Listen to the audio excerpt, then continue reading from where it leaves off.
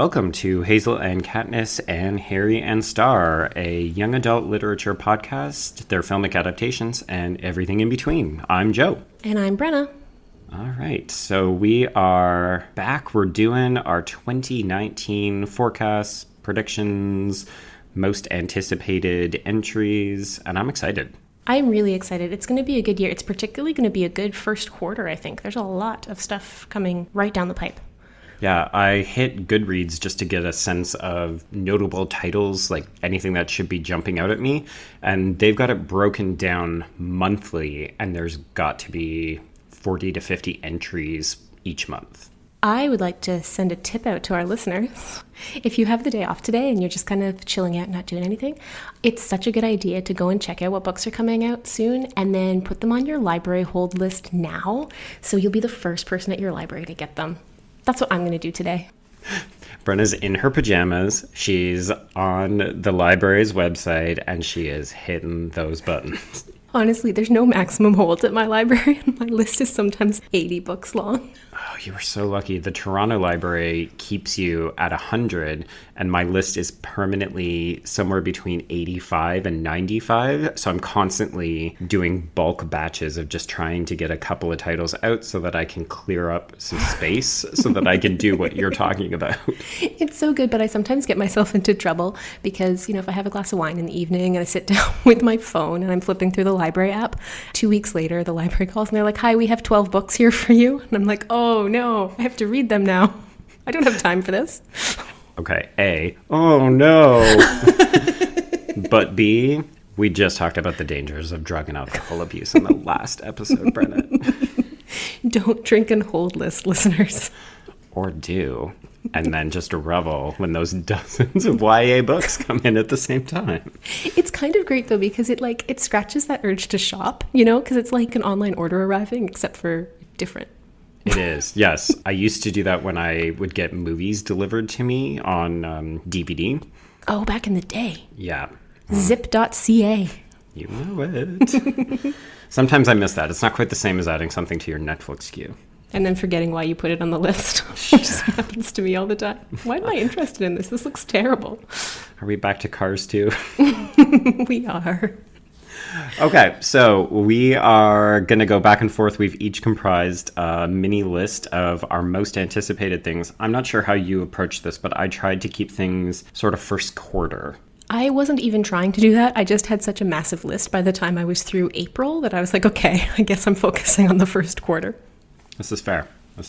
We might think about doing a mid-year look forward, like around June. That sounds great, because honestly, trying to get this list down to something below 10 was very problematic. It's true. Okay, so thus far we haven't done a ton of really speculative fiction. We've kind of dipped our toe into it a little bit, but for the most part I feel like we've been shying away from some of the really out there properties. Yes. And so I thought I'd highlight a couple. We are going to go there, Brent. Oh, Jesus. Okay, so one is Deadly Class, which is coming to Sci-Fi. It doesn't have a drop date, but I imagine because they've begun teasing it, it'll be coming out in this first quarter. This is an interesting one. I don't love this graphic novel series. You would hate it. It's hyper violent. But to me, the interesting hook is that it's set in the 1980s, and it's essentially a school for teenage assassins. So call back to my interview with Kevin Johns and his book M School. This is kind of like if M School was populated solely by assassins and was set in the 80s. Okay. I think it's very on brand for Sci-Fi Network, which has a tendency to do things that are on the fringe, that are a little bit more violent, that are a little bit more mature. But I'm intrigued to see how far they take the violence in this case, because it is teenagers getting killed by teachers, teenagers killing each other, being sent out on suicidal missions.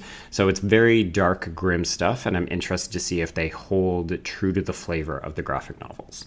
It'd be interesting to see. Huh. Mm-hmm. Hopefully the visual style will remain the same as well. Cool.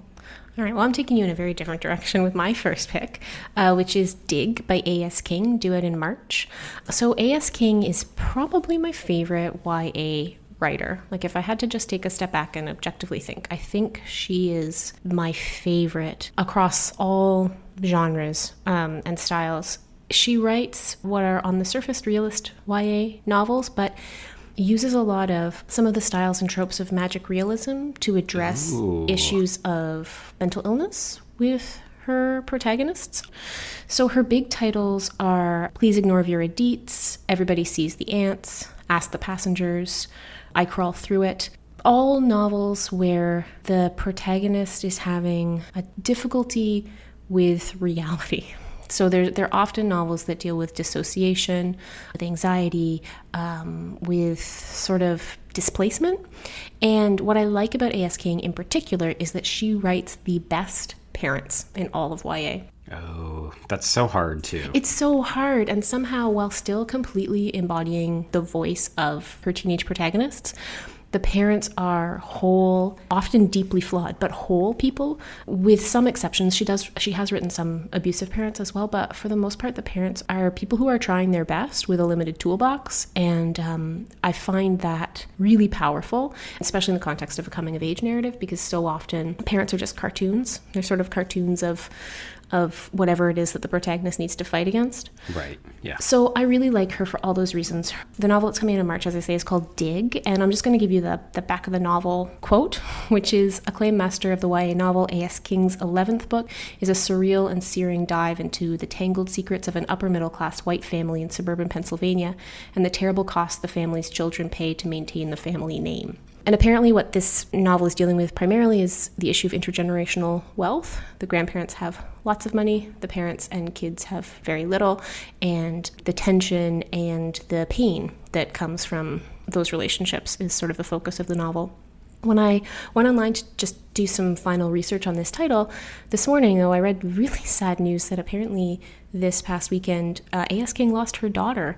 Oh, jeez. Yeah, and so there's like a lot of discussion about what the actual launch and release of this book is going to look like. I'm suspecting it's going to change dramatically. So everything in publishing is saying March for the release of this, but I would not be surprised to find out that gets pushed back. Right. Yeah. I mean, just the description alone sounds heavy. Yeah, and her work is heavy, but ultimately hopeful. And I think part of what makes it hopeful is that as difficult as the situations the characters are in can be, there is ultimately a sense that people try to do good for each other, ultimately. And I think that she does a really good job of telling those stories. I had the pleasure of interviewing her actually for Book Riot many years ago now. And I was really impressed by her understanding of the history of YA. It's a genre that can be really ahistorical. Like people who write in it tend to sometimes come across like they believe it was invented yesterday. So she talks a lot about the influence of Paul Zindel on her career. Paul Zindel wrote a ton of YA novels in the 60s, 70s, and 80s, but famously you might have read The Pigman in high school, or Confessions of a Teenage Baboon, or Pardon Me, You're Stepping on My Eyeball, all of which have goofy, silly titles, but were really about incredibly dark topics for the time period, because he was writing about these dark ideas without it being like an issue novel, which were sort of the popular thing in the 70s and 80s. Yeah, right. And you can see that thread carry through into her work. So A.S. King, I recommend in general, if you haven't checked her out. Dig is coming out sometime in the first quarter. Sounds promising. Yeah. Well, I'm going to take us back into slightly lighter fare for my next pick. Good, because my second one's super dark as well. Wow, way to bring the rain clouds here, bro. Happy New Year, everybody. Kids have sad lives. So much darkness. Okay, well, before we get back to the darkness. So putting this list together, I was frankly overwhelmed, and I didn't really know how to highlight a particular title because a bunch of them sounded really good. A bunch of them are sequential. So, it's book 2 or book 3 or book 5 or something like that. And, I'm not like you, Brenna, in the way that you're at least familiar with some of the big names. You're out there and you know your stuff, and I'm still mostly getting used to this. So I was like, how am I supposed to do this? So I just started to do a couple of lists of things that people were looking for. And this one I stumbled on. So the reason that it caught my eye is It's being compared to Simon versus the Homo sapiens agenda. Oh, I love Becky Albertalli so much. Yeah, so she actually gave a blurb that was talking about how the book is similar in tone and feel to hers and that she's really excited for it. So the book in question is Jennifer Dougal or Dougall's Hot Dog Girl, which I think also is a very fun title. So I was like, what could that possibly be about? So I'll give you the background read. It's set in a decrepit yet beloved local amusement park. Jennifer Duggan's sparkling debut coming-of-age romance stars a princess, a pirate, a hot dog, and a carousel operator who find love and themselves in unexpected people and unforgettable places. Oh, this sounds very Adventureland. Yes, which is also very appealing to me. So Me too. I mentioned during our holiday episode that I love things like riddles and puzzles, but I also love a good amusement park. There's so many weird confessional elements coming out of this podcast. But so this to me sounded whimsical and lovely, and it sounds like it's going to strike a very fun, breezy kind of tone. So this is out in late April of 2019. So that's Hot Dog Girl. Oh, that sounds like a lot of fun. Those are also things that I really enjoy, all of them. Yeah. Speaking of Becky Albertalli, I'm sure we're going to do Love, Simon and Simon versus the Homo sapiens agenda in the new year. She just writes really well, but I love her protagonists. Okay, as I promised, my second title is also very dark. Take us back to the dark farm. So I'm really excited. This is, I'm going to call this a book that maybe straddles the line between young adult and adult lit. It's Shout by Laurie Halse Anderson. If that name sounds familiar to you, Laurie Halse Anderson is another one of the big names of YA, but she's particularly famous for her 1999 novel Speak.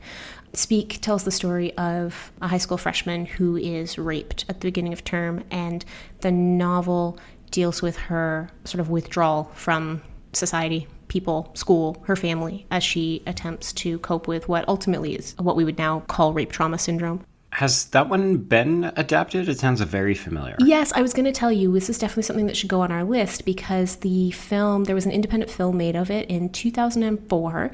I think it didn't go much further than the film festival circuit, but it actually starred Kristen Stewart as the main character. Yes, that's why it sounded familiar.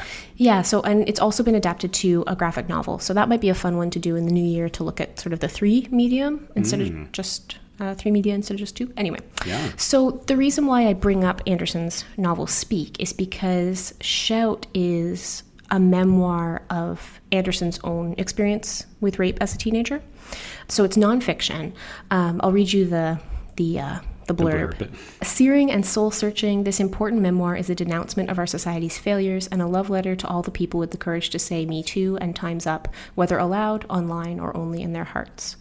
So Anderson has not typically written nonfiction. My understanding is that this is her first foray into memoir, and it's also her first discussion of the rape experience that really shaped Speak, which was such a cultural phenomenon, and from this personal perspective. So yeah, I'm really excited to check that out, although I know it's going to be a hard read. So that's Shout by Laurie Halse Anderson. It's out in March. It sounds so timely as well. Oh, super timely. And I think Anderson has talked on Twitter about how the Me Too and Time's Up movements really motivated her to speak about this issue. I mean, it's an issue that she's spoken about her entire career through her protagonists, but to actually use her own voice and tell the story of her own experience. So yeah, super timely. I think it's going to be a big one this spring. All right. I'm not sure I can say I'm looking forward to it so much as... It sounds important. Yeah. Yeah. I'll admit I've been trying to keep us a little bit away from some of the trauma subsection of YA because it just always seems so draining and difficult, but I think one of the benefits of YA is that it can also be very cathartic. Absolutely. And I think Speak is an interesting one because it's been so taken up. Like, there's a huge Speak fandom, which is weird to think about for what is ultimately a problem novel in the vein of the 1970s problem novels, which as I was talking about before, talking about a social issue through a novel, but doing so like blatantly and explicitly. But part of that has to do with the fact that Anderson's a really gifted writer, and the protagonist, Melinda, I think her name's Melinda, really comes to life on the page. So I don't know, maybe we'll revisit it in the new year. Maybe once Shout is out, we can have that context as well. Yeah, that could be interesting. Okay, so my third pick is a book that recently got optioned into a film. So it's actually entirely possible that it might not be out in 2019. It'll all depend on how it goes. You're not going to like this title. So this is the announcement that Grady Hendrix's book, My Best Friend's Exorcism, has been optioned by the people who made one of the very best, most recent slasher films called Happy Death Day. You know what, Joe? What? This is wildly off-brand for me, but I actually loved his first book, Horror Store. Yes. I don't know if that was his first now that I say it. I don't know enough about him. But his first one that hit big, Horror Store. And one thing I appreciate about Grady Hendrix is that he/his publishers pay such careful attention to the form factor of his books. So Horror Store is a horror story set in an IKEA. And the book itself looks like an IKEA catalog, feels like an IKEA catalog to carry around. It's quite amazing. And if I remember correctly, My Best Friend's Exorcism also had a pretty amazing cover. It does. I was actually going to bring it up back in December as one of the news items, and then I decided to hold off until this particular episode because I'm legitimately so excited about it. So let me read you the background, and then I'll talk about the cover. So the book is set in 1988, and it follows teen best friends Abby and Gretchen. And their relationship is put to the test after a fateful night of skinny dipping, and Gretchen begins to act very strange, and Abby increasingly believes that her best bud has been possessed by a demon. So it's very much capturing that nostalgia element, but to me, it's doing it in a way that's very reminiscent of YA from the 80s, and the cover looks like a Babysitter's Club cover. Yes, that's what I remember now. Yeah, it's absolutely gorgeous and evocative, and the minute that I saw it, I was very, very excited by this property. It sounds like it's going to be really tongue-in-cheek, a little bit like Jennifer's Body, the movie that has recently been recanonized by the horror community. That one's very much about two best friends who have to go through something traumatic and try to save each other through, the bonds of friendship. But I love the idea of a feminist text that has a sense of humor, but is also tapping into horror in what sounds like a very approachable and accessible way. That actually sounds like something I would be okay with watching. Yeah. I think it'll probably have some scares, but it'll be in the way that you could appreciate. I appreciate that framing. Okay, so my third pick for 2019 is a film adaptation. Look at me being on brand for the podcast. Oh my gosh. I know, and it's a film adaptation of Long Way Down by Jason Reynolds. Do you know about this book, Joe? This is one of those where I'm like, the title sounds super familiar. I can't picture it. The reason why I ask you, it only came out last year, so it's pretty new. But the reason why I'm so interested in whether you've seen it or not is that, I can't picture how this is going to be a film because, number one, it's a novel in verse. So it's poetry. It's a book of poetry, but that tells a narrative story. And crazier, the entire book takes place over 60 seconds, the length of elevator ride. Oh, yes. Okay. I'm backtracking. I have actually heard about this because it was on the list of most anticipated book to film adaptations for the year because no one seems to understand how it's going to work. I can't figure out how it's going to work at all. So basically the premise is that the main character's name is Will. He gets on the elevator to leave his apartment with a gun. His plan is to exact revenge on the person who killed his older brother, and he rides down 8 floors. And at each floor, a new person who is now dead gets on the elevator and tells him the story of their life. But in the book, because it's poetry can play with time really easily, right? And so you never lose track when you're reading the book of the fact that this is only 60 seconds, that it's an 8-floor elevator ride. So I'm excited to see what they do with it. So anyway, the production company that is producing it is John Legend's production company. Oh, really? Yeah. So it's someone who's got a really good sense of musicality, rhythm, and pacing, which has huge promise for a novel in verse. Because normally a novel in verse, when it gets adapted, it just becomes straight text. Narrative, right? Yeah. So trepidatious is not the right word. I'm baffled by how this is going to work, and yet I have a great deal of faith in the people who are doing it. So I don't know. We'll see. I don't think there's been a release date yet, but they are saying 2019. Okay. Yeah, that falls into the cautiously optimistic kind of category. Exactly. Yeah, and Jason Reynolds is a writer of color. He's a black man, and it looks like the majority of the people behind the scenes on the movie signed on so far are also either like black or people of color. So I'm hoping that the sensitivity with which Jason Reynolds tells the story of this inner city kid who is completely... He's racked with grief at the loss of his brother. He doesn't know any other way to have that conversation than through violence. And Reynolds deals with that in an incredibly sensitive way. So I'm hopeful that the people who are signing on for this film will do likewise. Yeah, because that could go very badly. Oh, yeah. Okay, so we're now into bonus round picks. Which is just because we can't shorten our list. We can't make a list of 3 items. Yeah. No. So maybe I'll go with the one that for sure has a release date, since we kind of had 2 back-to-back speculative dates. So I've been intrigued by this next title because of the title for as long as I've been paying attention to YA. And it's Patrick Ness's The Knife of Never Letting Go. Do you know this title? I do. I have read the first book in the trilogy. I have not read the rest, although I have the ebooks and I keep meaning to. There's a situation with a dog that made it difficult for me to continue the series. Oh, no. So it's getting captured on The Dog Dies. It's getting, yes, definitely. It's really well executed dystopia YA, like really well executed. Excellent world building and really interesting gender politics. So for all those reasons, if you can handle dog stuff, it's a really worthwhile trilogy to pick up.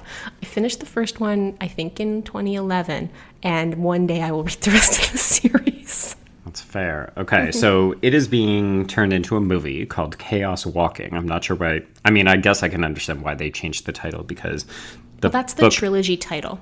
Oh, is the trilogy it? Okay. title. It's the Chaos Walking trilogy. So maybe, are they adapting all 3 books into one film? Is that the plan? No, I'm pretty sure that this is book 1 being adapted into film number 1 in the hopes that it might turn into something more. Ah, weird then. Well, it might be kind of like the Hunger Games, and then you can just add in, the semicolon or the additional subtitles. That's true. So the film version, they're clearly aging up the characters because the main star is meant to be a 12-year-old boy, but it's being played by Tom Holland, who is not 12 years old. He is young. I mean, he looks young, but this is the guy who most recently played Spider-Man in the Marvel films. And then the girl is being played by Daisy Ridley, who was in Star Wars. I love her. I love her as well. Very excited by this. So the logline is Todd Hewitt. He's the only boy from a town full of men where everyone can hear everyone else's thoughts. And he flees from town with his dog, who, I guess, spoiler. Yeah, sorry about that, folks. Well, people should know by now. This is a spoilery podcast, so. It's true. Maybe they'll change it in the movie. Maybe, yeah. But he flees from town with his dog when he realizes that something's very wrong with the town. And he comes across a girl who has curiously managed to survive despite the fact that all women were supposedly killed.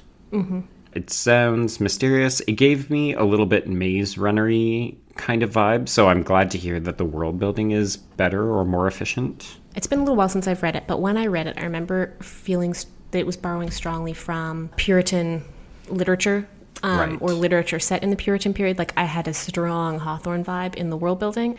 It will make you think of America circa like 16-something in the way that characters interact with each other, or at least it did for me. Okay. Well, interesting. We'll be able to find out March 1st when the film comes out. Cool. I moved my bonus into a bonus slot because I was appalled with myself for how very white my list was getting. So I'm so disappointed in you. I definitely wanted to make sure I prioritized talking about Jason Reynolds' adaptation coming out. But John Green, the patron saint of young adult literature in the modern era. Sarcasm? Well, honestly, like both. Yeah. I think it's true, but also I'm sometimes very tired. But also I read everything he writes, so, I'm torn. You've got that love-hate relationship. I do, and he's got a new adaptation coming out. So his first novel, Looking for Alaska, which is set in a boarding school, it's been criticized by even people within the John Green fandom for its pretty strong reliance on manic pixie dream girl tropes. Right, which we'll be talking about. But with much, we will. But with much more tragic ramifications for the Manic Pixie Dream Girl that aren't always... I will say that I think early in his career, Green didn't always think through the consequences of his narrative choices in terms of like the larger thematic message of the text.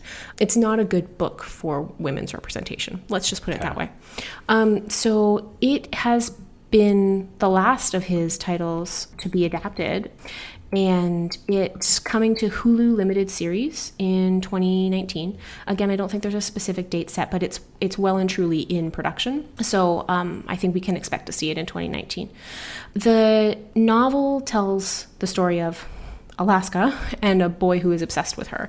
And it's changed hands like a bunch of times in terms of it was going to be like a feature film. Paramount had it for a while and it moved around a lot.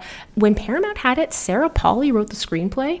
Oh, that would have been so good. Right. But it expired, I guess. Right. And then after that got shelved indefinitely, it got bought by Hulu, and now it's going to be this 8-episode limited series. Unfortunately, the Sarah Polley screenplay did not make the move to Hulu with the title. So I'm sad about that. Kristen Froseth is playing Alaska, and Charlie Plummer will be playing Miles, the boy who is obsessed with her. Okay, I don't know the girl, but I know Charlie Plummer, and he is freaking amazing. Yeah, he's really good. Kristen Froseth, she's in Sierra Burgess is a Loser. That's what brought her to prominence. Anyway, well, medium prominence. I suspect Looking for Alaska will be the thing that launches that superstardom. Yeah, totally, because it's a John Green property. It's going to do well, right? Mm-hmm. Yeah. Yeah. There's a guarantee. Certain people have guarantees attached to them. It's true, which is why it's strange that it took so long for this one to come to film. But it is a problematic little book. If there's one thing I would love in my life, it's to get my hands on Sarah Polley's treatment of it, because I can't imagine that she would let the female lead remain so underrealized. No. So I would love to see that. Like one day I'm going to get into, after she dies, I'll go into her archive or something and dig that out. I really want to know. Yeah. Sarah Polley, if you listen to the podcast and you want to send us. Yeah, if you ever want to come on and talk to us. We only want to talk about this. Yeah. Nothing else. Nothing else. Okay, well, I think that'll be an interesting one to keep an eye out, if only because we've seen so few long-form versions of text, like something about a limited series. So it's got a fixed end date, but it also has more time to play with and hopefully expand that female character into less problematic territory. Because if there's one thing that cured my desire to see season 2s of things, it was 13 Reasons Why. Yeah, and for me, it was Riverdale. Oh, yeah. Oh, gosh. It's gone so far off the rails this season. Okay. Do we have time for one more bonus, or should we wrap it up? I think everybody wants to know what your second bonus was, Joe. Okay. So my second bonus is, I have it on the list because it sounds so up my alley, but it's another one of these, we don't have a fixed release date for it yet. So apparently last year, Netflix picked up the rights to adapt The Wicked Deep. Have you heard of this one? I have not. Okay. So this one I knew nothing about, had never heard of it, but it started showing up on all of these "we really hope it comes out this year" lists. It's a novel by Shay Earnshaw, and it's about a town haunted each summer by the vengeful return of 3 sisters, thought to be witches, who were drowned in a nearby bay 200 years ago. So it takes place in the current day, and it's got our heroine Penny, who can see the sisters. So she's got the secret ability to see the 3 ghosts, but she doesn't tell anybody about it. But apparently the men in town are sort of doomed to be killed by these witches. This appeals to me. Tell me more. Right. And of course, the one who's in danger is the guy that she has fallen in love with. So she has to decide whether or not to reveal her abilities and potentially save the man that she's fallen in love with, or will she stay quiet and save herself? Because, of course, there's the danger that she herself will be accused of witchcraft. That sounds really good, because here's a thing that is important to know about my dislike of speculative fiction. I have a huge soft spot for witches. Because witches are great. Because witches are great. Witches are great. So I have this soft spot about witches and like Salem witch trials, and I mean, from a gender politics perspective, obviously, but also just the sense of like, well, I guess it's still gender politics, but to think about the ways in which fear of women has manifest over the centuries. Never ends well for the women. No. But I am interested in the timeline on this because 200 years ago is like not long enough for the last witch panic. So I'm super excited to see what they're doing with time and history, and I'm definitely going to keep an eye on this one. Yeah. So because this is coming to Netflix, there's always the possibility that, like To All the Boys I've Loved Before, it will just randomly appear and we'll be surprised and then able to talk about it. So I was looking around and it doesn't, like, they don't have a lot of information about casting or who's in charge of it, but hopefully we'll hear something more, and maybe this will show up in one of the weekly show notes and we'll be able to provide some kind of clarity. Sounds good. I'm looking forward to it. Sounds awesome. And I'm going to go put the book on my hold list right now. Of course you are. Because it's New Year's Day and you're in your pajamas and you are trolling the library website. Like, I just need you to know how much that's exactly what my New Year's Day is going to look like. We will have just gotten back to Vancouver from our Christmas holidays, and I will be checking in on what the library did while I was away. Sounds good. Mm-hmm. All right. So I think that about wraps it up for our 2019 forecast. As you suggested, I think we should do at least a mid-year check-in, if not something earlier. Yeah, definitely, because there's just so much coming out all the time, and keeping on top of all of it is difficult and also super fun. So I'd be totally game for doing this again. And this is a great place to say, check out the hashtag HKHSPod if you want to share something that's coming out in 2019 that you're like, why didn't they talk about the thing that I love? Tell us about it. We're probably too dumb to know about it. Yeah, we'd love to actually have a bit more conversation with people about what they're liking, what they're not liking. But yeah, particularly if you've got a good recommendation that you think we should be taking note of, send it our way. You should call it, what should Brenna put on her holds list?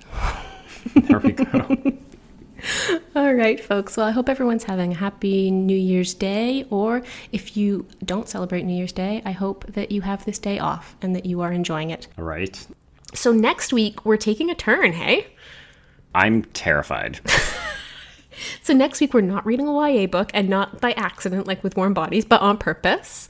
Next week, we are reading Nathaniel Hawthorne's American classic, The Scarlet Letter, because we're watching Easy A! Yes! So even if I can't handle a book that was published in 1850, at least I can look forward to sweet Emma in her breakout role. Such a good movie. I'm so excited to read it with the source material. I have to say that the last time I read The Scarlet Letter was for my American comprehensive exams in my PhD, so it's possible that reading this again will have a triggering effect on my mental health, but we'll see. Oh, no. PTSD. Seriously. Okay, so... Until next time, I will see you on the page. And I'll see you on the screen.